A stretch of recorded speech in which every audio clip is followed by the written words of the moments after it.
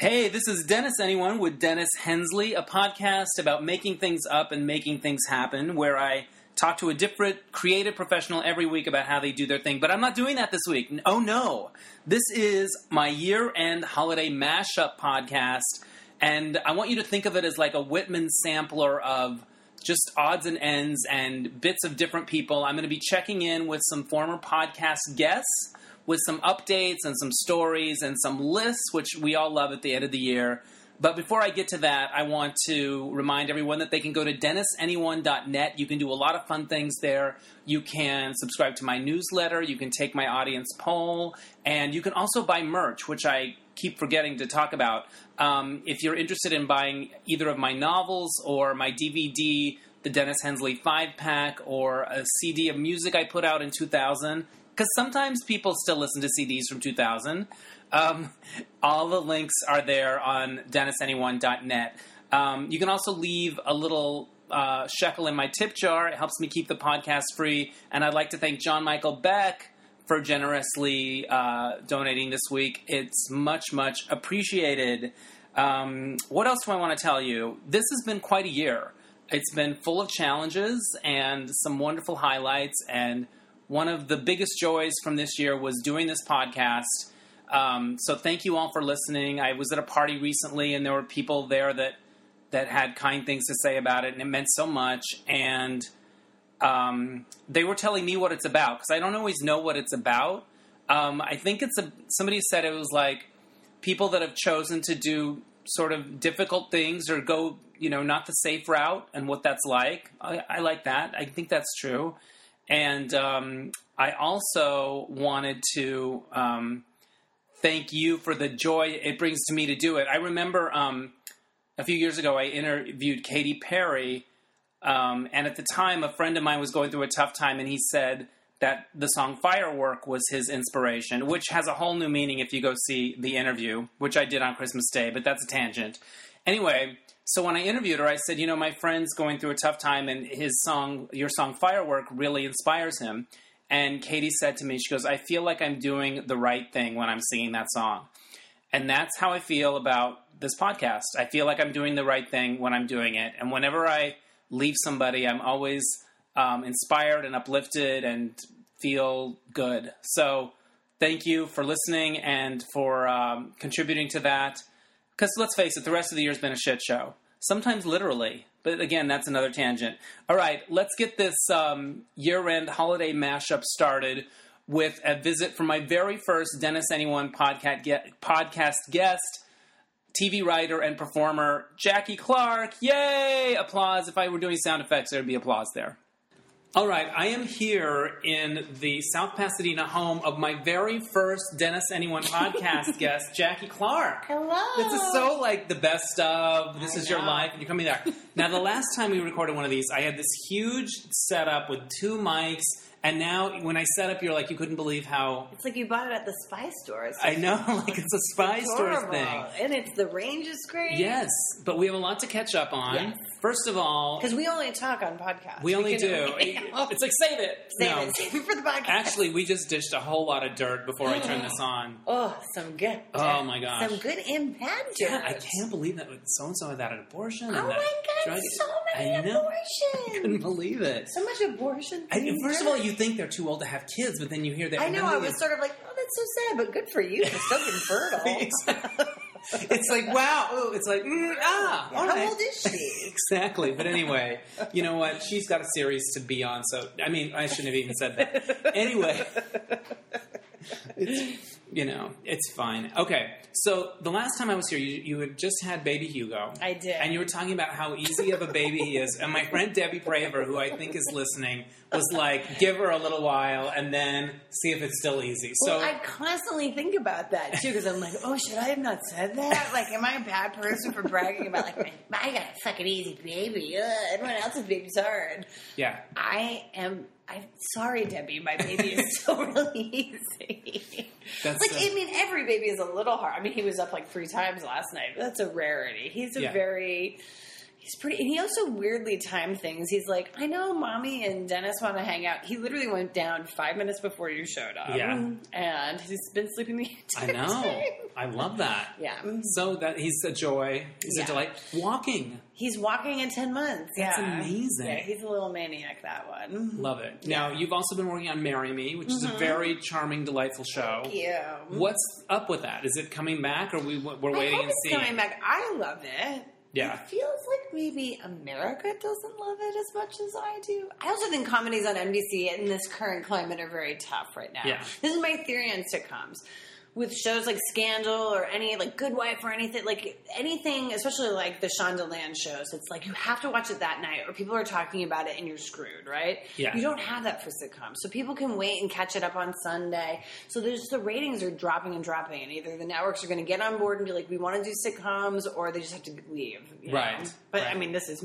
Who I cares what wonder think? if there is a way to do a sitcom with the jaw-dropping moments. Like, I can't believe Yeah. that happened. I guess Oh my it God. was like a little bit of Friends, but it's like, but it would only be like once a season. Yeah, or something, yeah. It wasn't all the know? time. No. Anyway, maybe with my pilot, Misadventures in the 213, I like that. Make which that. we're sending good vibes for 2015. Misadventures. Yes, because stuff happened in that pilot. Yes. I mean, that book, I don't know if it's dramatic enough to be like, you have to watch it. I think the cable-y shows are more that. Like, Yeah. like I always try to watch like Comeback Right Away or Yeah. Eastbound because I don't want people to be talking. I'm out on Girls, but when I watch Girls, I would want to do Comeback finale was phenomenal. phenomenal. I couldn't believe how Couldn't lovely, believe it. sublime it was. She is a freaking marvel. I just thought it was I thought it was perfect. I really, because it's funny because it was an hour long and I weirdly ended up watching it over 2 nights in like half-hour increments. And my husband really likes it and he thinks Lisa Kudrow is so talented, but he's too uncomfortable. He just Yeah, can't. I'm the same way. Because I have friends that are like, I love it. Wasn't it funny? And I'm like, it brings up stuff for me. It brings up a lot of Yeah. stuff for me. It does a little of both for me, and I don't mind watching it alone. I don't mind. It's like a little shame eating or Yeah. something where you're just like, I don't want anyone to see me watch it. Because I wept openly during the end of the finale. Oh my God, Like, it was so moving. it was, because I also love, too, like, I love that they can do, literally, Brad Goreski falling in shit. Like, Yeah. in shit. Yeah. And then they have these tender moments. Like, it's just so... And I love that, well, we don't want to spoil it for you, but they changed sort of the way it was shot near the end, and it I thought was that was seamless very and interesting. lovely. And I shot thought, beautifully. Yes, and I thought her dress was perfect because I it did was too. kind of beautiful, The skirt was so but a little stunning, bit- but the top was matronly. I think it was 2-piece. I think it was. Yeah. I saw like a little bit of skin, and I was like, "Oh, I think that's a top." And like, like it was a really memorable dress. You feel like on Fashion Police she might get creamed for it, but it Yes. was larger than life, like Valerie was. And I loved what it was about. Do you have to sell your soul to succeed in show business? I thought it was, and I thought all the Emmy stuff looked great. Like, I it can't looked, believe the access that they got. It felt like the real thing. I know. I thought it was great, and it was Yeah. like I could gush and gush and gush. I Yeah. thought that was a very perfect season. Yeah. I wanted to tell you my medical marijuana story because I haven't told this on the podcast Can't yet. wait. So in August, I started having like some digestive stomach issues or whatever. I ended up at urgent care trying to get a little help for it or whatever. One of the doctors suggested, cannabis. Mm-hmm. And I was like, anything I like that that you call it cannabis. well, exactly. So I went to my regular You're real doc. druggy, aren't you? I am, and I'm like, I need, something's got to help or whatever. I'm trying a lot of different things. So I go to my regular doctor and he gives me the letter that you need to do it. So I go to the dispensary. You're like the only person with a legit letter. Yeah, by the way. I go to the dispensary and I'm ready to do it. I've got my place. I'm ready. And she's looking on the letter and she's feeling it. She's like she goes, you have to have a stamp, like an embossed thing. You don't have it. And I was like, oh, are you kidding? Because it was a whole song and dance to get it. Yeah. And she goes, well, I know a place up the road, the doctor that can give it to you. That's all they do is give these letters out. It's like, so I go up, it's Deep Valley, like Saticoy and Lakersham in a strip mall. Oh. And I go in there. The receptionist is very nice. And basically, you pay like $25. I think I had a $10 coupon. And somebody talks to you for 2 seconds and says, oh, you have anxiety, clonk, here's your thing. How did you get a coupon from the dispensary the dispensary had a coupon for the doctor. Like a $10 thing off. I was like, I just thought you like manufacture. Yeah. You're like, I can make coupons happen. So I go in there, I finally get to see the doctor.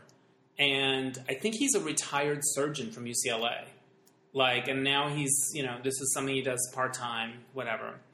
And he goes, so what are your issues that you're dealing with? And I said, well, I think I'm having some digestive issues, and I think it's brought on by anxiety, having to do a lot with my, you know, current work situation. He goes, oh, what kind of work do you do? And I said, well, I'm a writer. And he goes, I'm a writer. I wrote a book. Hey, Jose, bring me in my book. Just want to read you a chapter. Right? I'm sitting here thinking, just give me my thing so I can go get my pot. I'm, like, sick. And he's like, it's something about, like, set in a fraternity or, like, a college thing or whatever. Was it self-published? Yeah, self-published. He's like, Chad walked into the quad, and he couldn't believe it. And he's like, and he reads a whole section. He goes, what do you think of that? And I was like, yeah, it's pretty good. You have a really good voice. And he's like, yeah, we're trying to sell it for, you know, at Fox. I have a buddy over at Fox who can try to maybe, you know, shoot it, or he mentioned like $700,000. I don't know. He had it all figured out. Or whatever. My God, I hate this town. And he was like, I'll just read you another section. So, you know, when Tiffany got to the party, Chad was already there and whatever, reading me a whole other section. I'm like, that's really fun. You know, it wasn't bad. I was like, that's... You're the nicest man you know, who you ever really walked that deep in the valley.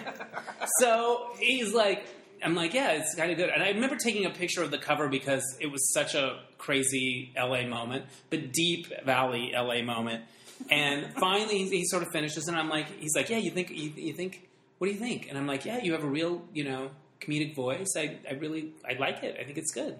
And I'm like, so in your experience, when people have IBS, hold on, I just want to read you one more chapter about the sister. And did it literally, again, busted out a whole other thing. And I'm trying to ask him about, like, my medical situation. Finally, he gave me the stamp, and I got the goods. How long did that take?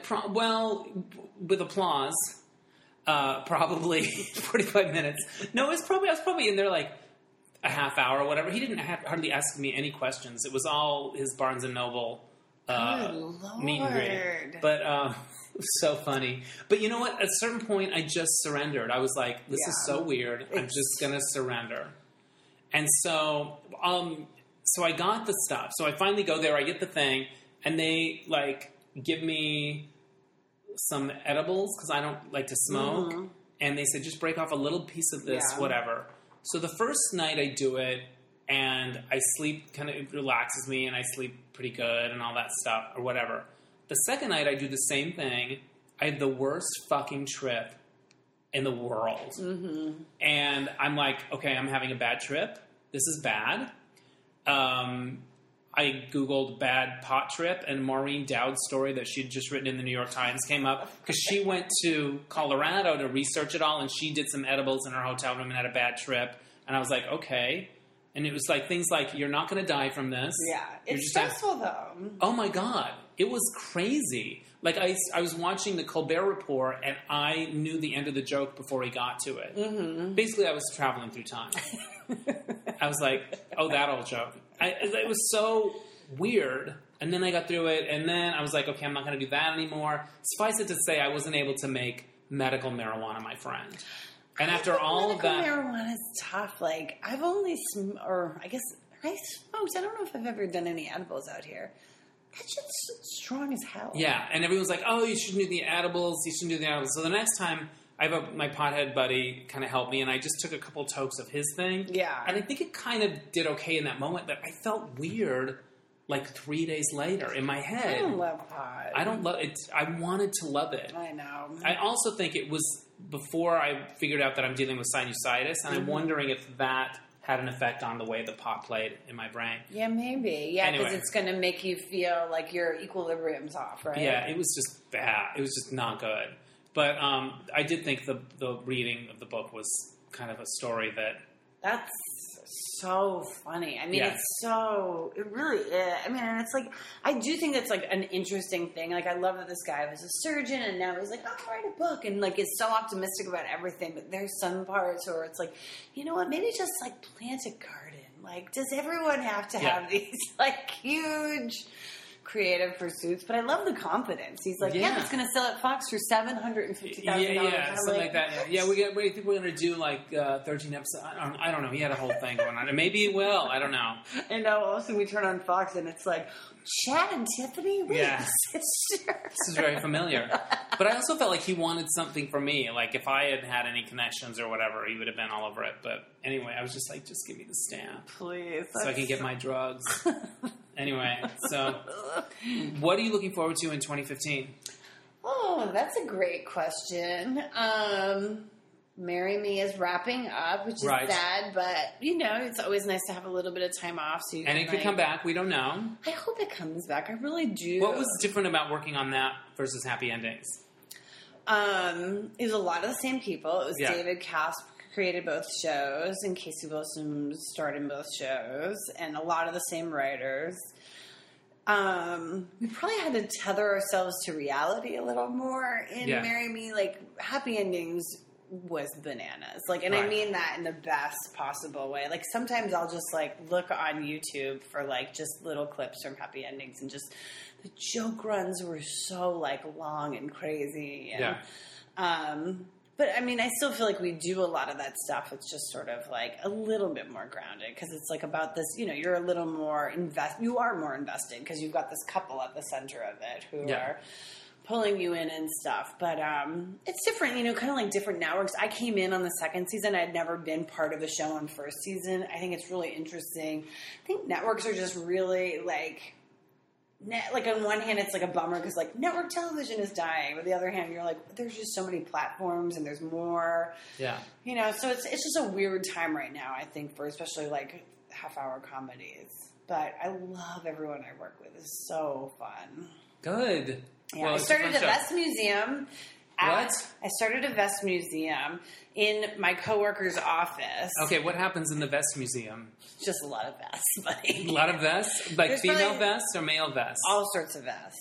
We had some people donate vests. Okay. We had some cash contributions. There's probably like 30 vests on display.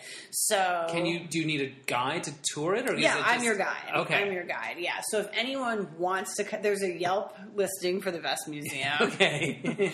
My challenge from my boss was that I need to get one person to come to the Vest Museum that's not associated with the show or anything. So if any of the listeners... Can I come, or am I too close? You might be too close. To the fire? Yes, but I'd still love to have you there. Yeah.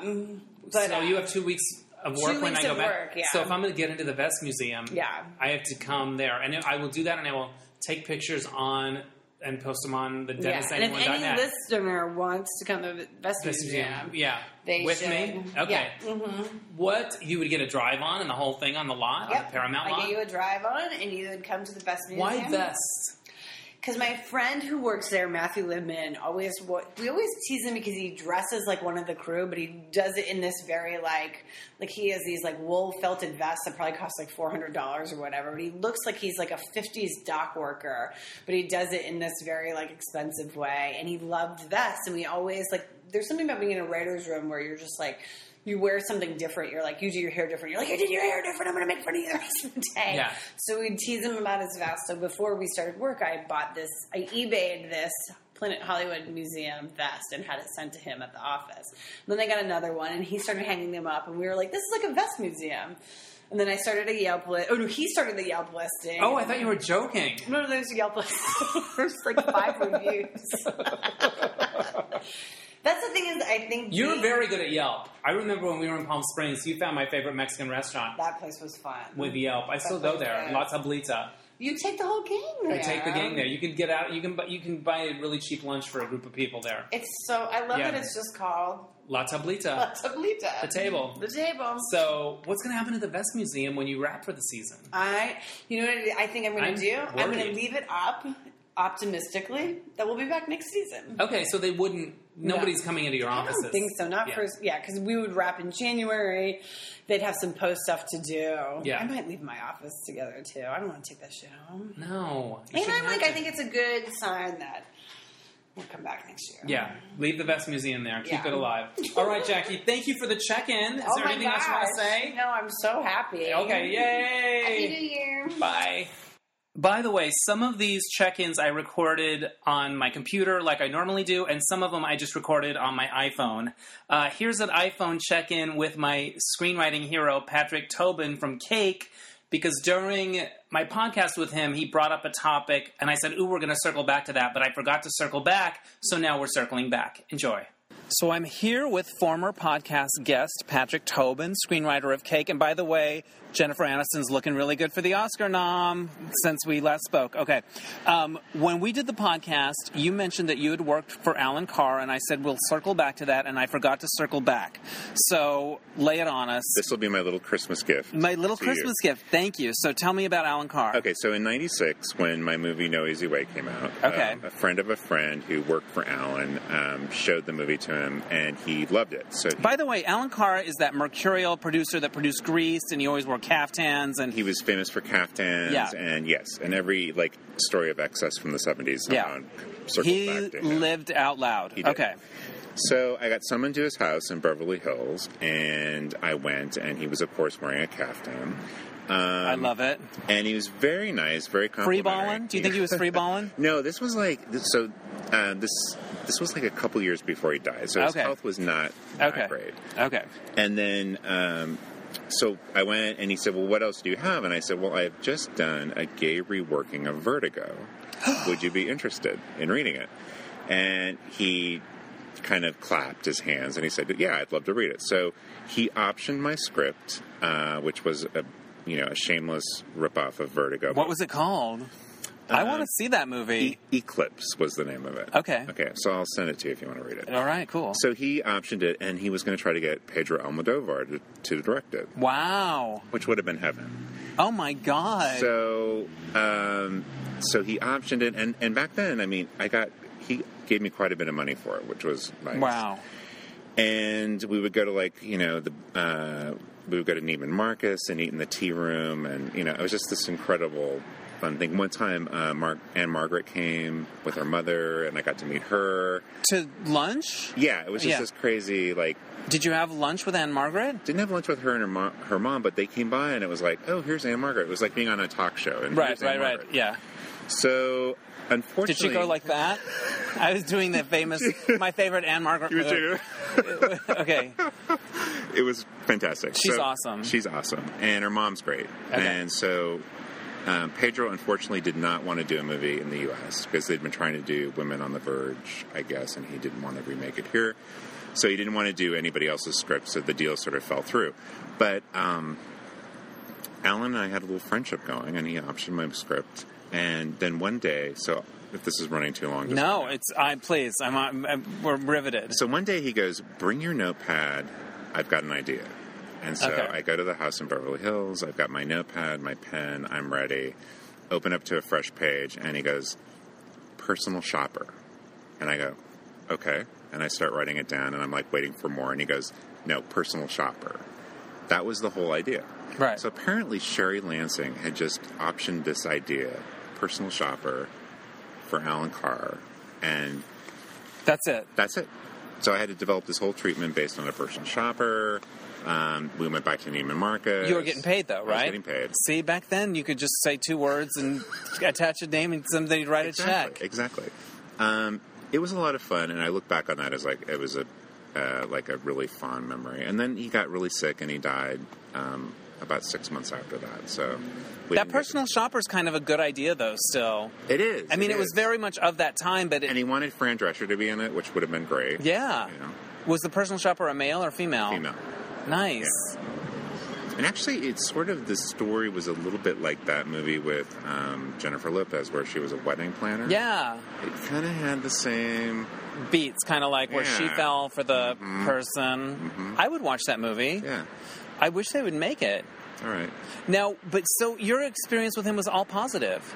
It seemed was like, very positive. I loved, and he would just tell these great stories. Yeah. You know, he knew everybody, and he had been producing La Cage aux Folles on Broadway. Right. I mean, he's an amazing guy. If you look, I mean, except for like what was that movie with Don't Stop the Music? Oh, Can't Stop the Music. Can't Stop the Music. Yeah, that's kind of. But Grease, I mean, that was an important movie when exactly. it had a young gay It's amazing. boy in the 70s. That was a huge. And Can't Stop the Music is so gay. With Nancy. Oh my God, Nancy Walker and like Bruce Jenner and stuff. It's not as fun to watch as you want it to be, but it is the YMCA YMCA number is amazing. So he was great. Did you ever go to a party at his place? No, he wasn't really partying at that point. I think he was really, his health was not good. He was trying to take care of himself, and I think he was just trying to get back in the game. But at that point, he wasn't healthy. I mean, God rest his soul. He's kind of a gay saint to me. I love that you had a really great thing, because you expect, when somebody's really powerful in Hollywood and known for being outrageous, you expect nightmare stories. No, and what was sweet is he really loved my first movie, and like I was telling you at dinner, 4 people saw it. Right. 5, including Alan Carr, and he really wanted to do something. And it led to more work for you. It did. That's fantastic. All right. Thanks for sharing that little Christmas gift. That's it. Awesome. All right. Thanks, Dennis. Bye. And here's a check-in with one of my other early podcast guests, TV writer Jack Kenny. So I'm here with Jack Kenny, a former podcast guest who was the creator of the show Warehouse 13, or the showrunner of the show.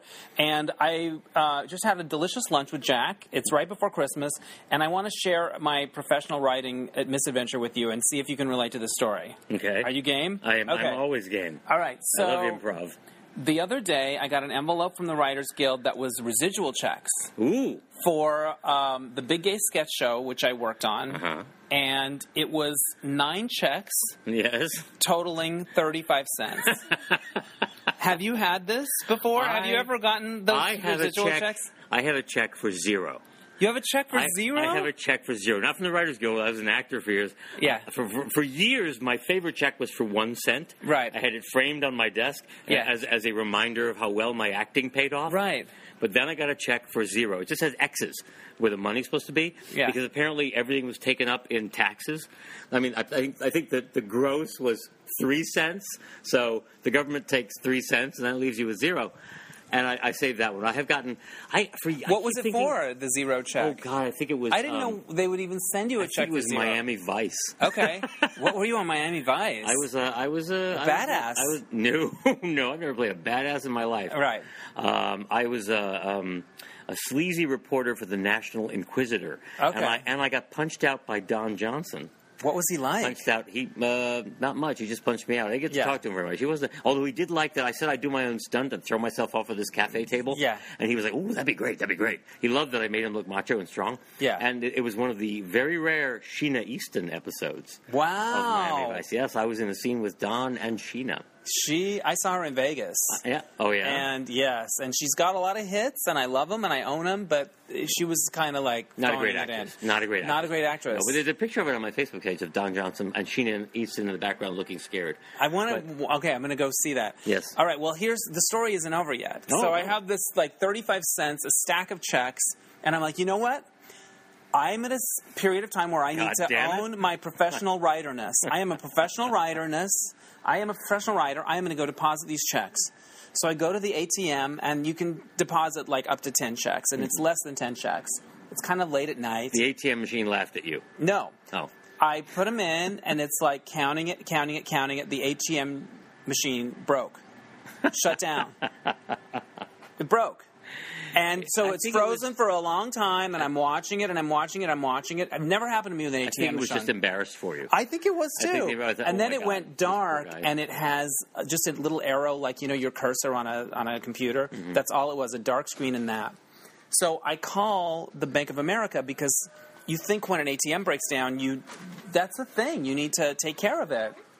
All right, so the ATM freezes. And I call the number on the thing, because you think there would be a hotline for ATMs, and it's just the regular Bank of America number. So you have to go through all the menu, and it's after business hours. Finally, I talk to somebody, and I Isn't say, it a hotline for you? If you're calling 911, it's not a hotline anymore. No, I just thought Everything an is ATM there would voicemail. be somebody there because it feels like a big deal. And my concern is not the 35 cents; it's that somehow my account is now open, and when this wakes up, somebody will come and have access And to withdraw it. maybe 40 cents. Yeah, exactly. Clean Which you is about out. all I have in there. So I talk her through it and the whole thing, and I tell her, the thing, and she says, well, they're going to do a report on it. So now it's a whole thing. And she goes, we may have to send you a form that you just have to fill out and send back in, but we send a self-addressed envelope. Mm-hmm. And I'm thinking, I'm doing the math in my This is head. going to cost you more than the I'm going to check. have to buy a stamp 42-cent stamp to send it back, 46 or, and I will have lost 7 cents on this trying to transaction. remind myself that I'm a professional writer. Yeah. You should have. You should have just kept the checks as a memento. Exactly. But wait, there is a silver lining and a happy ending You to should have this. told him it was $35,000. I know. And that the check, and then torn up the check. And somehow your machine ate them. That's what I should have done. But there is a silver lining and a happy ending to the story. Oh, wait, no, there isn't. There's not. There's not. But maybe there will be someday. Well, that's the point. I don't have a twist. I just think it's funny. I'm trying to think if there's an upside of some sort. No, that's really, every part of that story sucks.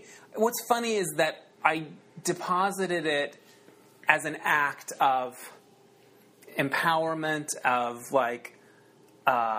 owning, I loaded it with meaning. If this and the was a ATM Seinfeld episode, and the ATM, I'm trying to broke. see if it was a Seinfeld episode, then George would have deposited his 35 cents and it would have broken out, and he would have banged on the machine until it broke, Yeah. and then he would have been arrested for trying to steal money from an ATM machine. Yes. And then Kramer would have come, but the only one he could reach was Kramer to pick him up, and Yeah. then would have both got arrested because Kramer would have implicated himself in it. Yeah. And so maybe you can write an episode of TV. Maybe out. I can. I Make it feel a like modern it's a story. family. Yeah. Make it Cam is cashing a residual for his clowning work, Yes. and play the same thing. He gets mad and breaks. That is a happy ending. That's a really funny. Yeah, That's a really funny. Write a sitcom script based on your. There you go. 35 cents. That's a story of my 35 cents. All right. Thank you, Jack, and happy holidays, and we'll see you in the new year. Happy Kwanzaa. Yay. Bye. And here's another little tidbit from my visit with Miss Coco Peru having to do with housewares. Okay, on my way out of Coco's house, I came across a plate that says whore on it, and apparently there's a story that goes with it. Well, no, that horror plate was given to me as a gift at a show I did in Arizona, and it was hanging in a gallery. But it appears in a couple of my videos, and this young guy saw it in a video, and he wrote me a letter saying a note saying he didn't have a job, he didn't know what to do with his life, and he saw that plate and he started his own company, and he sent me one of his dish towels that says Hot Mess, and he makes these, and basically letting me know, and I wanted to let you know, Dennis, that you never know how you affect other people's lives. You never do. So, because he saw this plate, he had an idea. Plate. Your whore plate It always- inspired him. It always has to have something to do with whores or like a hot mess, but who am I to judge? I don't know. That's amazing. Yeah. You've gotten somebody to get into the entrepreneurial spirit. Exactly. I wonder. I'll see if I can Google it and find out who made that towel and how people can order it. Yeah. So awesome. Love it. Okay, I Googled Hot Mess kitchen towels, and I'm pretty sure they're from the Jamie Godfrey Home Collection. I couldn't quite pin it down, but I think that's where they're from, if you're interested.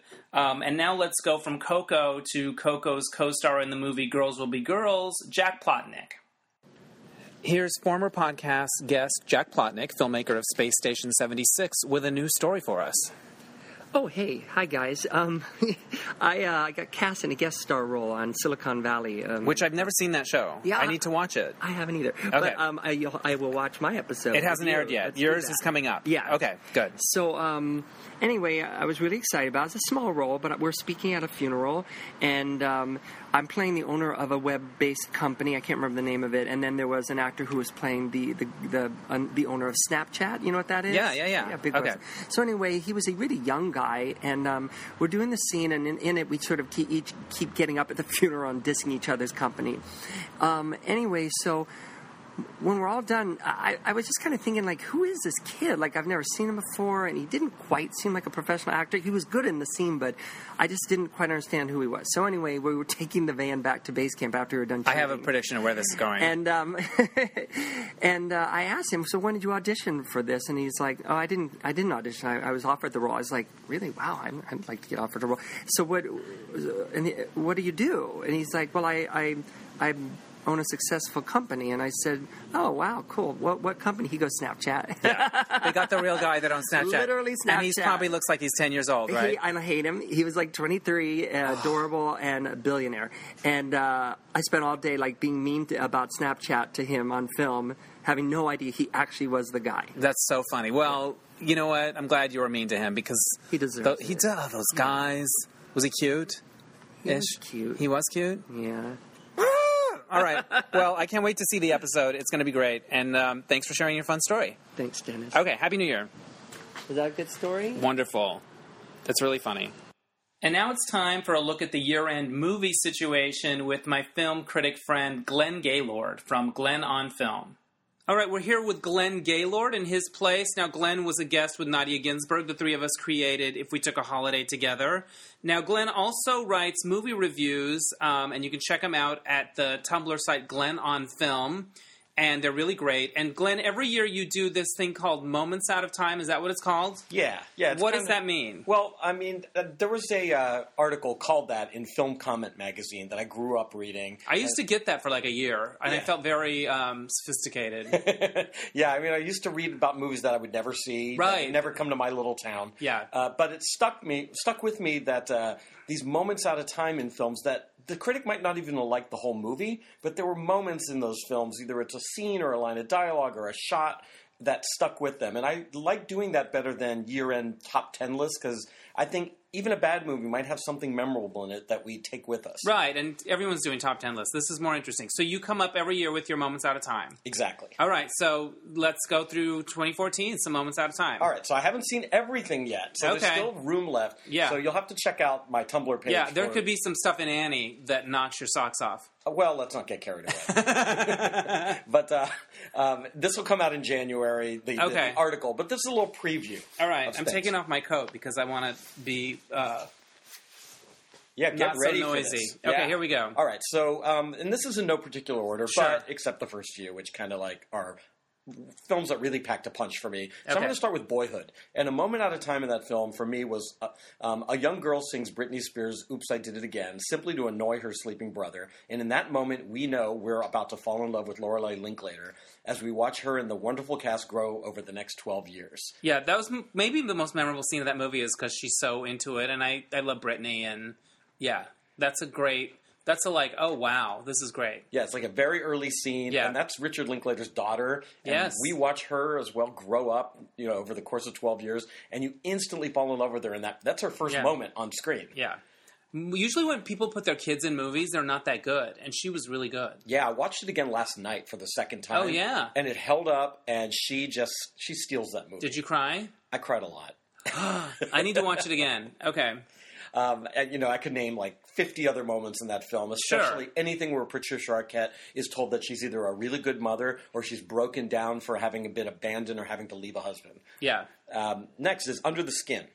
So here's what I wrote. In the lair, amidst snake charmer-like music, Scarlett Johansson's alien lures a naked male victim below an inky surface. He sees another man down there, his body suffering from the ravages of whatever he's been through. They make eye contact, these two guys. And then, without warning, something really insidious happens. I don't want to spoil that because actually I know you haven't seen this yet. I haven't seen it, but that sounds like a night at Slammer. Not that I would know. I don't know.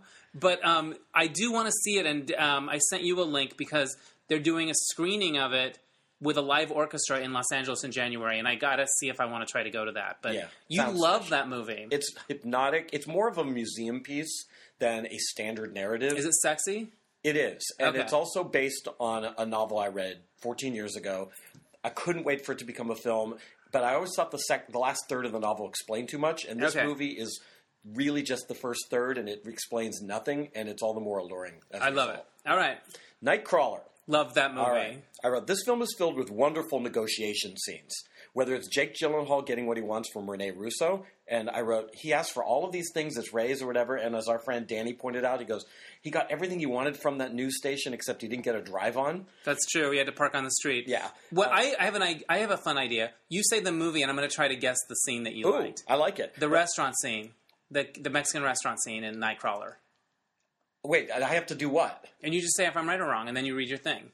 Oh, no. No, that's not what it is. Okay, what's your moment? Are you talking about the Chinese restaurant where they're... No, they're at Los Compadres. with Rene Russo? With Rene Russo. No, okay, so what's yours? Then the other one is a terrific Riz Ahmed, who plays Jake Gyllenhaal's right-hand man, meekly asking for a feeble raise and learning he's just not asking for enough. Or just the car chase, which I thought was a white knuckler. It was one of the best car chases in years. I want to go to that Chinese dive where the final thing happens. I never want to see it again. I just kind of want to go there and try not to get shot. Okay. All right. What's your next movie? Here's a film we saw together, Force Majeure. I love this movie, and any scene in that could be the scene. Now, here's a scene that there's no dialogue in it. By the way, if you haven't heard any of these movies, you might want to... well, they're not really spoilers, I guess. Go ahead. I'm going to try not to spoil too much here. But this one, after the big inciting incident, these two kids are on this moving sidewalk of a lift up a ski slope. Yeah. And they're looking back at their father and mother who are behind them on the lift. And there's clanking noises going on, and it's ominous and foreboding. And the kids are looking back, and the parents are looking at the kids, and they're all just trying to find a place in this incident that happened. And it's just beautiful filmmaking to really create a tense mood. Love it. That may be one of my favorite movies of the year. Maybe number one. I'm not sure. It's way up there. Yeah, you got to see it. All right, here's another one I know you love, Cake. I love Cake. So without spoiling anything, I'm going to say a woman in pain does something she hasn't done in a long time, and as she gasps and stares right into the camera, it literally and figuratively took my breath away. Yes, I agree. Yes. This is just a final moment in the movie, not spoiling a thing. Yeah, love it. Birdman. I love the scene where Ed Norton rehearses for the first time, and for a second there I believe we were watching how tough it must be to rehearse with the real Ed Norton.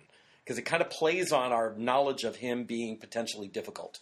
I think that's one of the most magical moments in that movie. Isn't about the camera work or the one takiness of it. It's Ed Norton slipping into really good actor and slipping out of really good actor. It's that same scene. Yes. It's Ed Norton is the special effect, and you're like, wow, he's really good. Like spectacular in that movie. Oh my gosh! I went to a screening of to see it again, and Inarritu was there, and he told this story about how he had lunch with Mike Nichols before he shot the movie. Did I tell you this?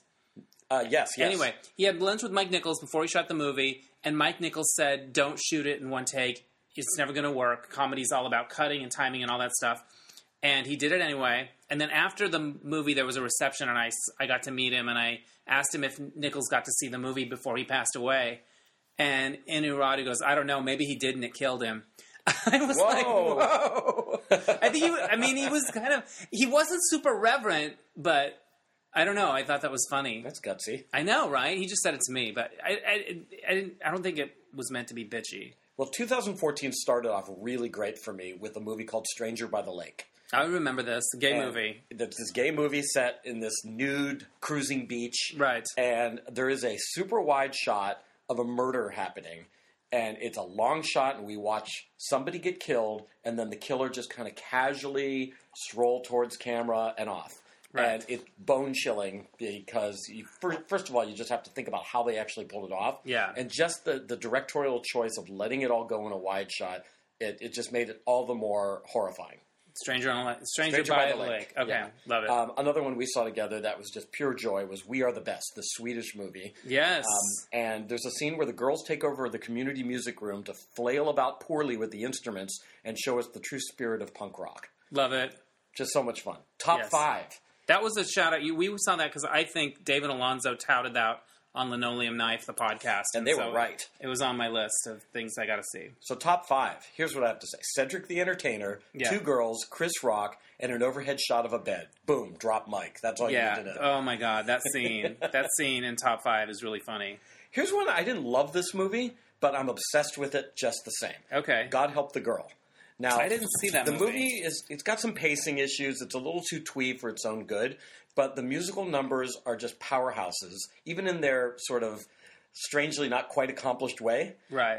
But the music is so beautiful, and it's right in my wheelhouse. Is it in English? Yeah, it's a Scottish film. Okay. And it's very much 50s, 60s girl group pop sound. It's Belle and Sebastian, right? Yeah, well, Belle and Sebastian, Stuart Murdoch of them it's been a long gestating project of his. Awesome. And there's a number called Come Monday Night, and it's a band rehearsing, and it's very evocative and sweet. And you see our three heroes kind of bonding during this moment where they came up with a song.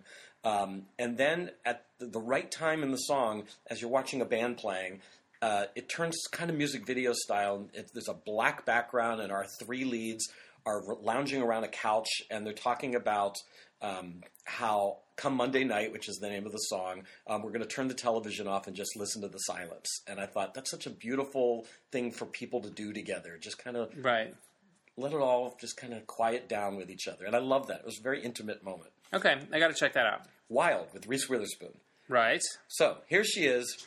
Opening scene, she loses her toenail, her shoe, and her shit, releasing a shocking primal scream. And I just thought, what a great intro to this movie. What a great intro to that character. It really sucked you right in. Yeah, and I like the way when you find out when that happens. Right. I liked it. Plus, I thought the ending voiceover was just simply gorgeous. Just a beautiful Capper. Nick Hornby wrote that. He did a great job. Yes. Big Eyes. So I just saw this yesterday. Okay, so you've heard the saying, a defendant who acts as his own attorney has a fool for a client. Yeah. I thought, unless, of course, he's played by the ridiculously entertaining Christoph Waltz. That guy just makes me smile. Right. Some people think he's over the top and cartoonish. I was hearing reviewers yesterday. I think he is. Yeah. But it's so much fun to watch him do that. Yeah. I think that's why he's won 2 Academy Awards playing sort of over the top and cartoonish. Yeah. Still Alice.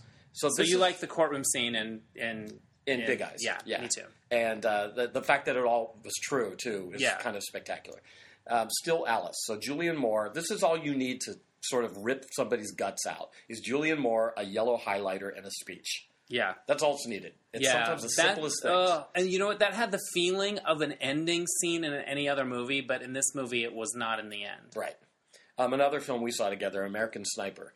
And I love that movie. Bradley Cooper staring down the barrel of a gun, achingly trying to figure out if he should kill a young child. It was suspenseful. It was gut-wrenching. The look in his eyes, it's this existential crisis that you see in his eyes in a beautiful performance that's very visual. And I love that moment. I want that movie to get more Oscar love and stuff, but it might, because it's just coming out and building. It might get a little more...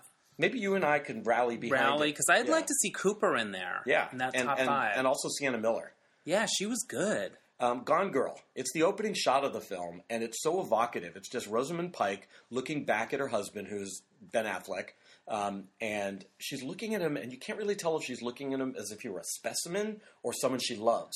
It's this very ambiguous look in her face, and you don't know, which, because you're dealing with a sociopath, so it makes it very interesting and draws you in right away.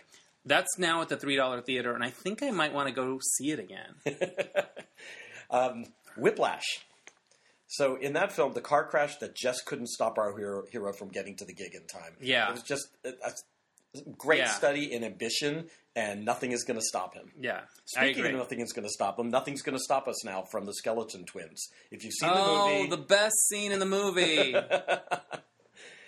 That's all that needs to be said about that, right? Honeymoon, little scene thriller. I didn't see it. At the top of my list of one of the best movies of the year.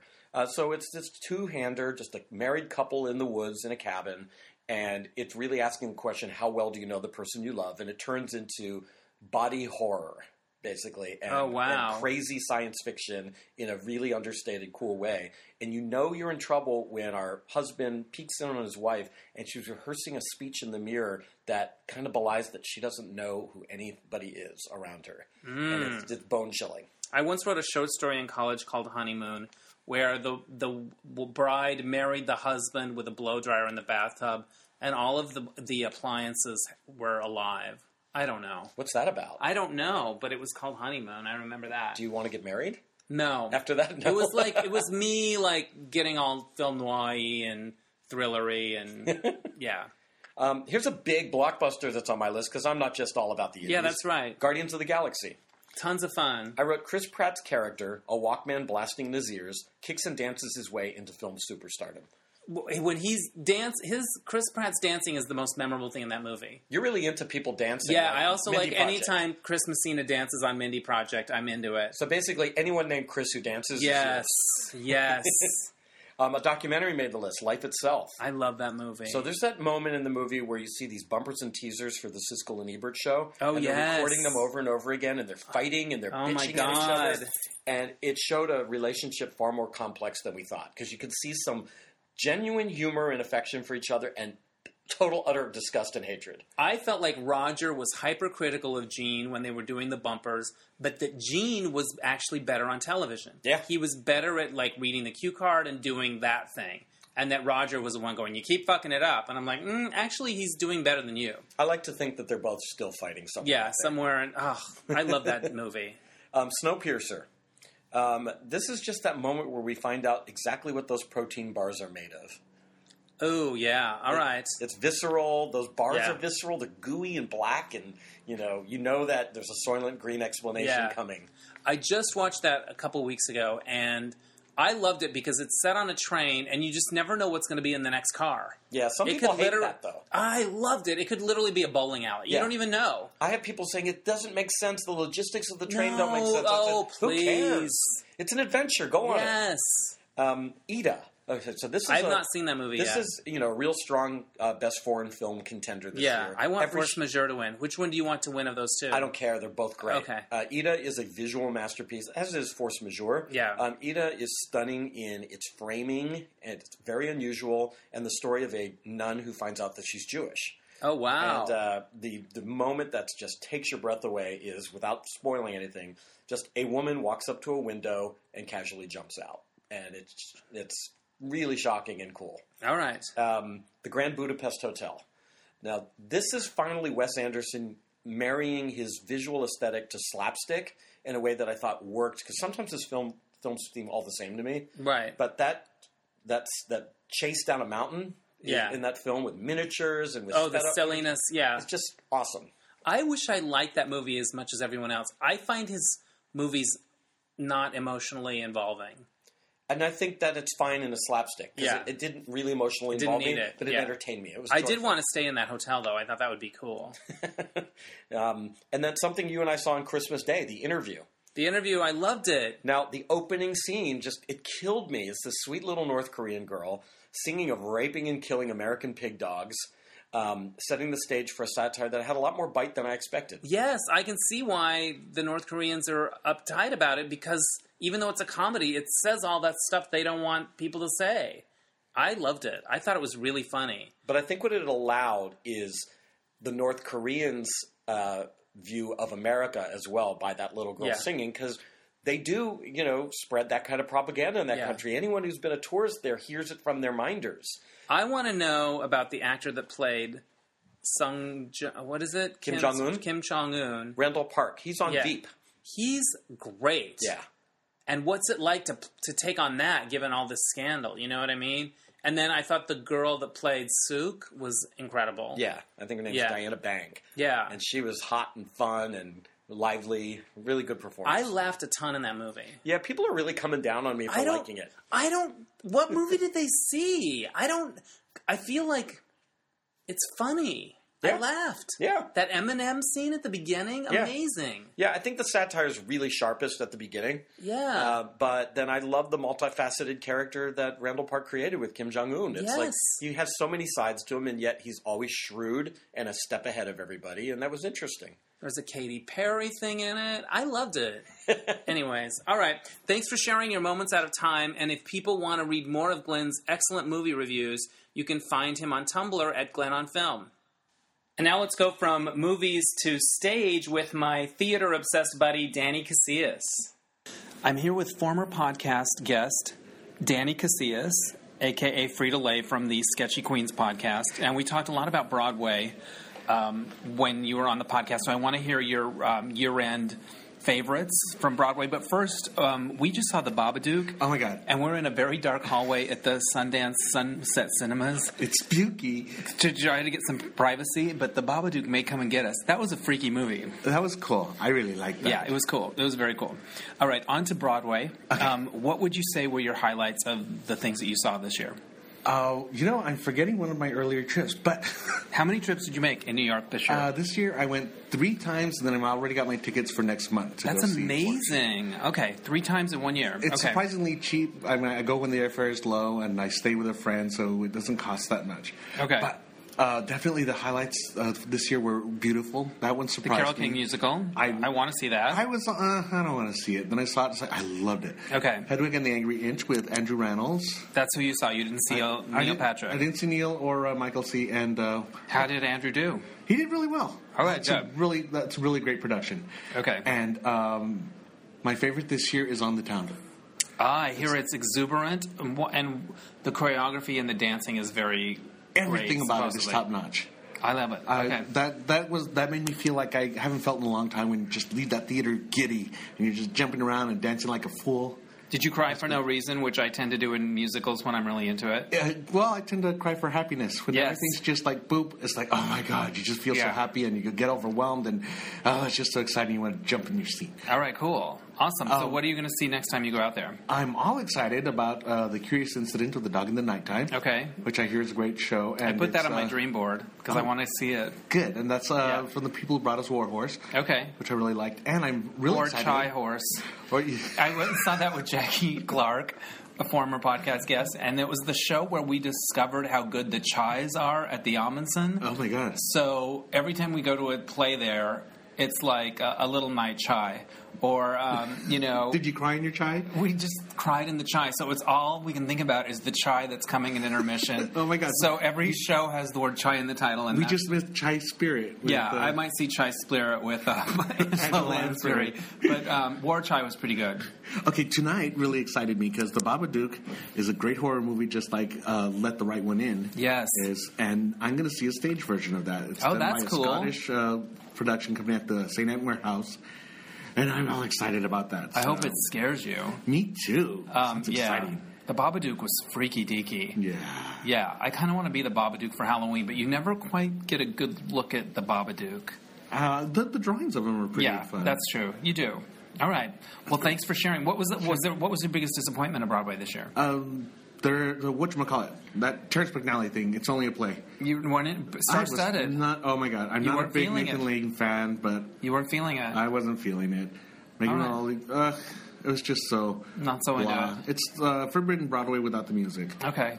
I saw Rocky. I only went to New York once this year, and I think I saw like one show. I saw Rocky. I thought Oh that no, I was saw another show. Disaster. I like Rocky. Disaster's fun. I saw Disaster, and that was fun. I think I had like 3 playbills at home, but yeah. And I'm sure you've torn the covers off of them by now. No, I haven't. You know, I hate when I do that. I didn't do that. But I thought Rocky was very rousing. That I was was like, fun. it was rousing. That last 10 minutes was really spectacular. Yeah, the brain comes right out, but I think it closed, and I think Yeah, it's gone. Pippin's closing. Pippin's Close. Oh my God, was that this year too that I saw that? Yeah. Oh, I love that one. That was too. Yeah. Pippin was a show I thought I was tired of, and then I saw this for Andrew Martin. She was great to Yes. see. And I really like this production. It's And the very tour was fun. just as good with so many other people. All right. Well, when you go to New York in February, January. give my regards to Broadway. I shall. And go see the new High Line rail yards. I'm dying to get Seen there. it. Oh, I'm so jealous. I want to see it. Okay. Bye. Thanks. Okay, this next little treat in your Whitman holiday sampler of craziness is a tape I made when I was a kid. I would have probably been like 12 or 13. I think it was around 1977. And I did 2 takeoffs of those Dickie Goodman novelty records, where he would ask a question and then the answer would be in a hit song from that moment, some lyric. Well, I did one about Star Wars and one about Farrah Fawcett. So that'll give you an idea of what time it was. Some of it's funny, some of it's weird. My friend Doug Alexander appears in the Farrah Fawcett one, and I think he's better on the radio than I am. And I can say that now because he is. Anyways, there's one weird song that I used in both parodies. It was the flip side of the Terry Jacks single, Seasons in the Sun. Remember that song? We had joy, we had fun. Okay, so the flip side was called Put the Bone In. And I don't know what that song was about. What that title was about, I don't know. I never really paid attention to it.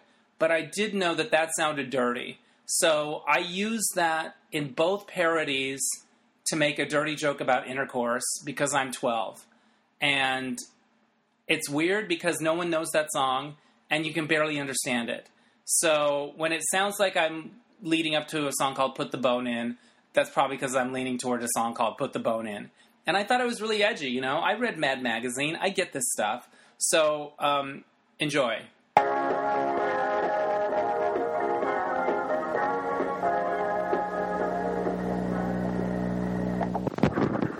Hello there, this is Dennis Hensley, and I'm surrounded by the making of that marvelous movie, Star Wars. I'm now talking to Luke Skywalker. Luke, when did this story take place?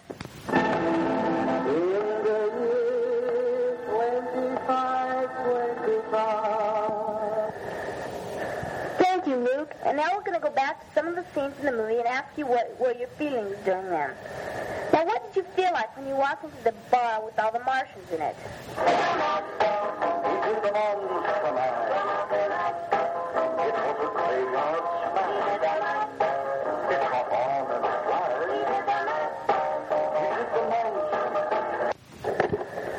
And Luke, what were your feelings when you watched your home planet blow up right before your very eyes?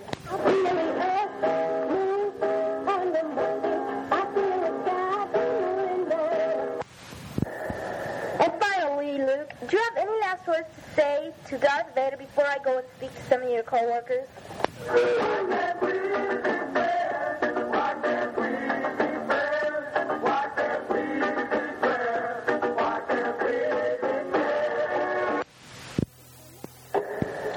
I am now speaking to Princess Leia.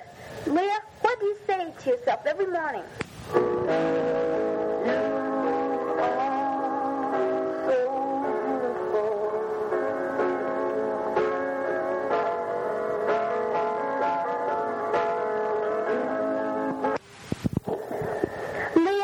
Of you. It's conceited remarks like that that make the music business go kaplunk.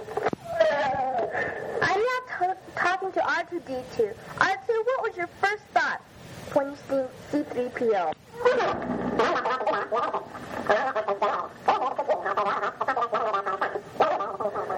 And C-3PO, what was your first response when you seen R2-D2?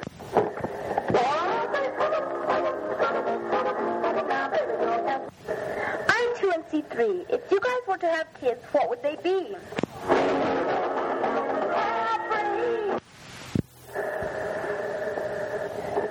Thank you, R2-D2 and C-3PO. I am now talking to Darth Vader, the villain of the show. Darth, after you destroy the universe, what would you like to do?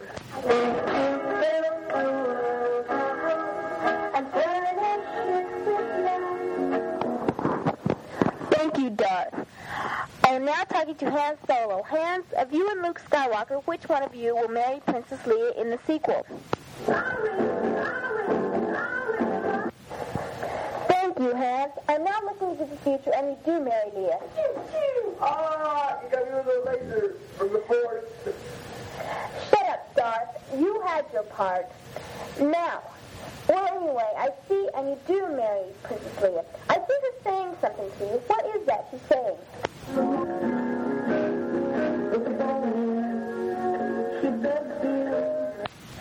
And what resulted of that? Thank you, Hans. I've just been handed a note. The universe will self-destruct in 10 seconds. Well then, I guess I better make it brief. With one final word, help!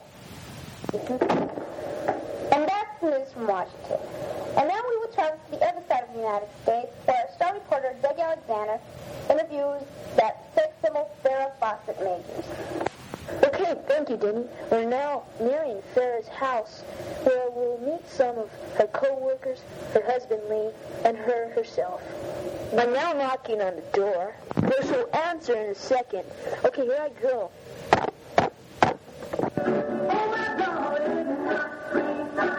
From inside of the door, I do think I hear Lee saying something.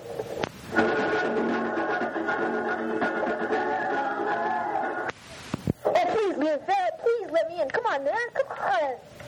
I'm for station WDEN, and we'd like an interview with you two, please. Okay, the first question, Lee, is what is your analysis of the...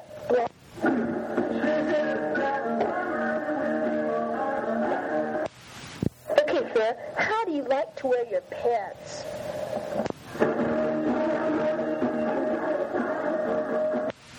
Okay, Lee, your marriage has been kind of bouncy, so what is your philosophy after this terrible experience you've had?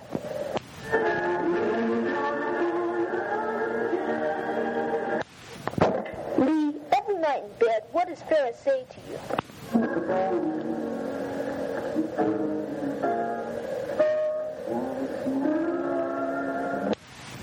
Farrah, now that you've quit Charlie's Angels, what do you plan to do?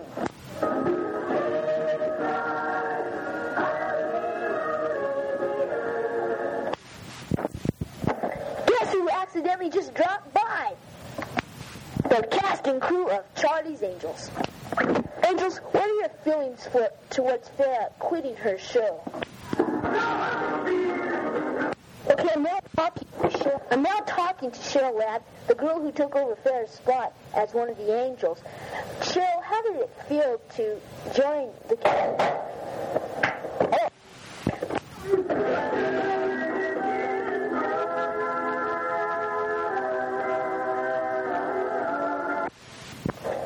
What is your state of mind after being around all these beautiful women? Heaven on the 7th floor. Okay, everybody, what is your feeling of how the show's popularity has been growing lately since Farrah quit the show?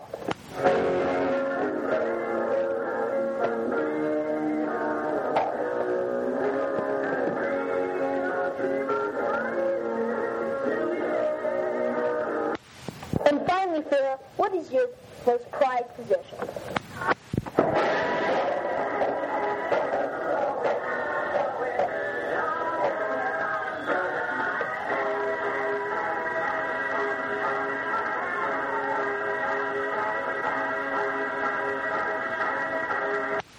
And that's just how it ended with hair. There was no outro or anything. But I guess, you end with the Farrah hair joke, you're kind of done, I think.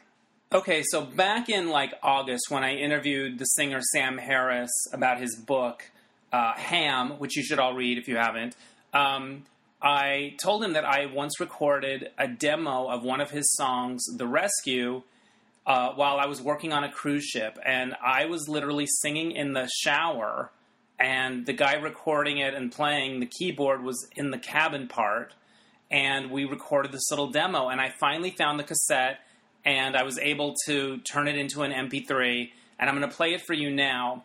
However, a little disclaimer, I think the cassette thing, it makes it sound like it's kind of changing keys or something. The cassette doesn't play that consistently, so I don't know, I think I go sharp and flat unwittingly. Not that I wouldn't totally do it wittingly, I would totally do it wittingly.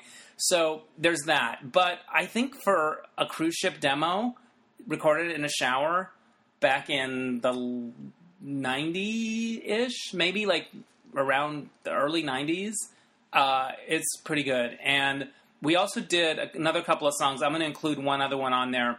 The Barry Manilow song, When October Goes, which I really loved.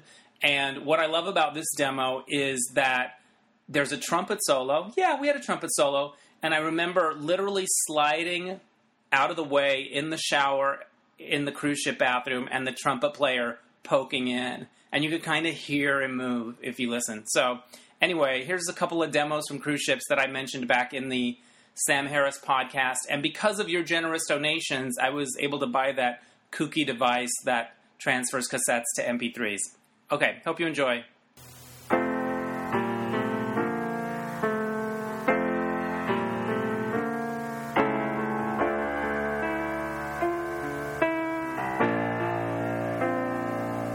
You've been caught in a storm.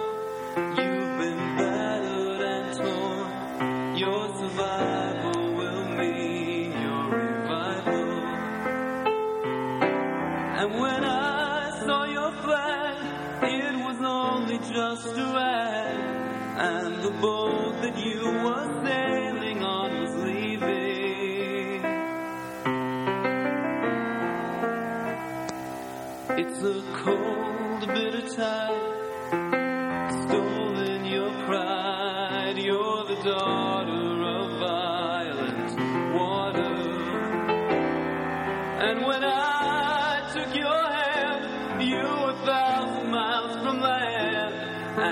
boat that you were sailing on was sinking.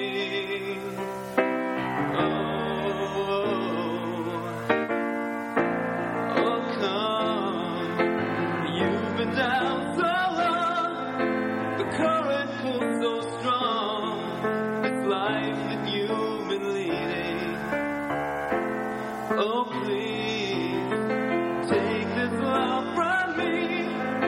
It's stronger than the sea. This love that you've been needing. Have I reached your heart in time to stop the bleeding?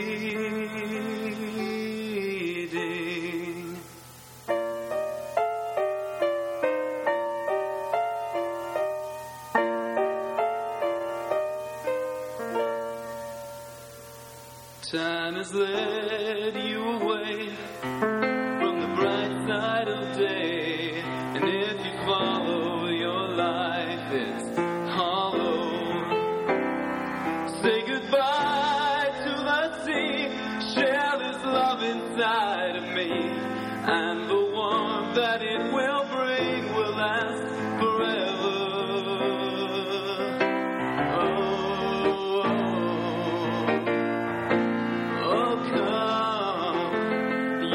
Down so long, the current pulls so strong. This life that you've been leading. Oh, please, take this love from me. It's stronger than the sea. This love that you've been needing. Have I reached your heart in time to stop the bleeding? Have I reached your heart in time to stop the bleeding?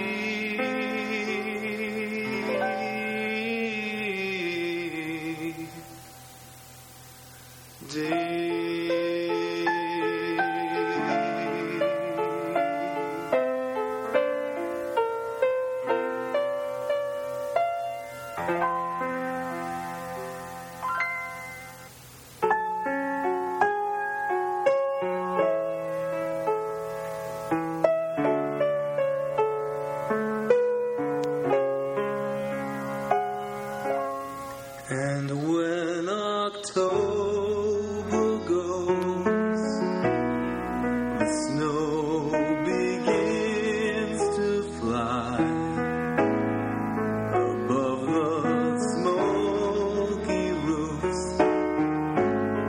I watch the planes go by, the children running home beneath the twilight sky. Oh, for the fun of them, when I was one of them. And when October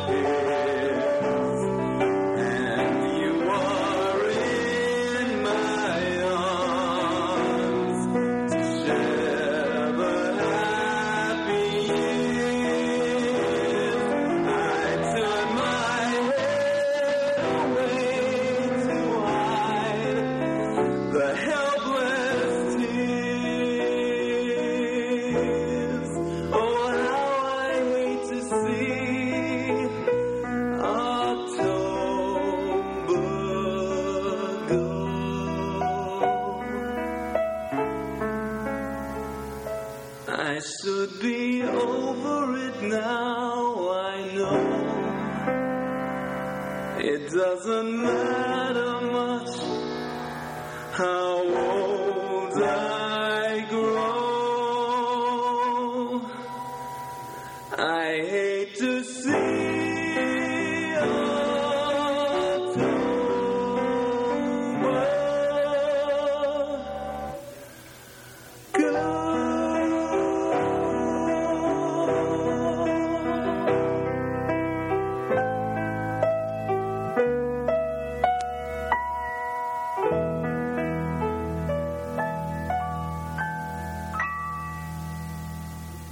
Well, that does it. That's my year-end holiday mashup podcast of Dennis Anyone. I want to thank all the guests who appeared today and also all the guests who have appeared through the whole year.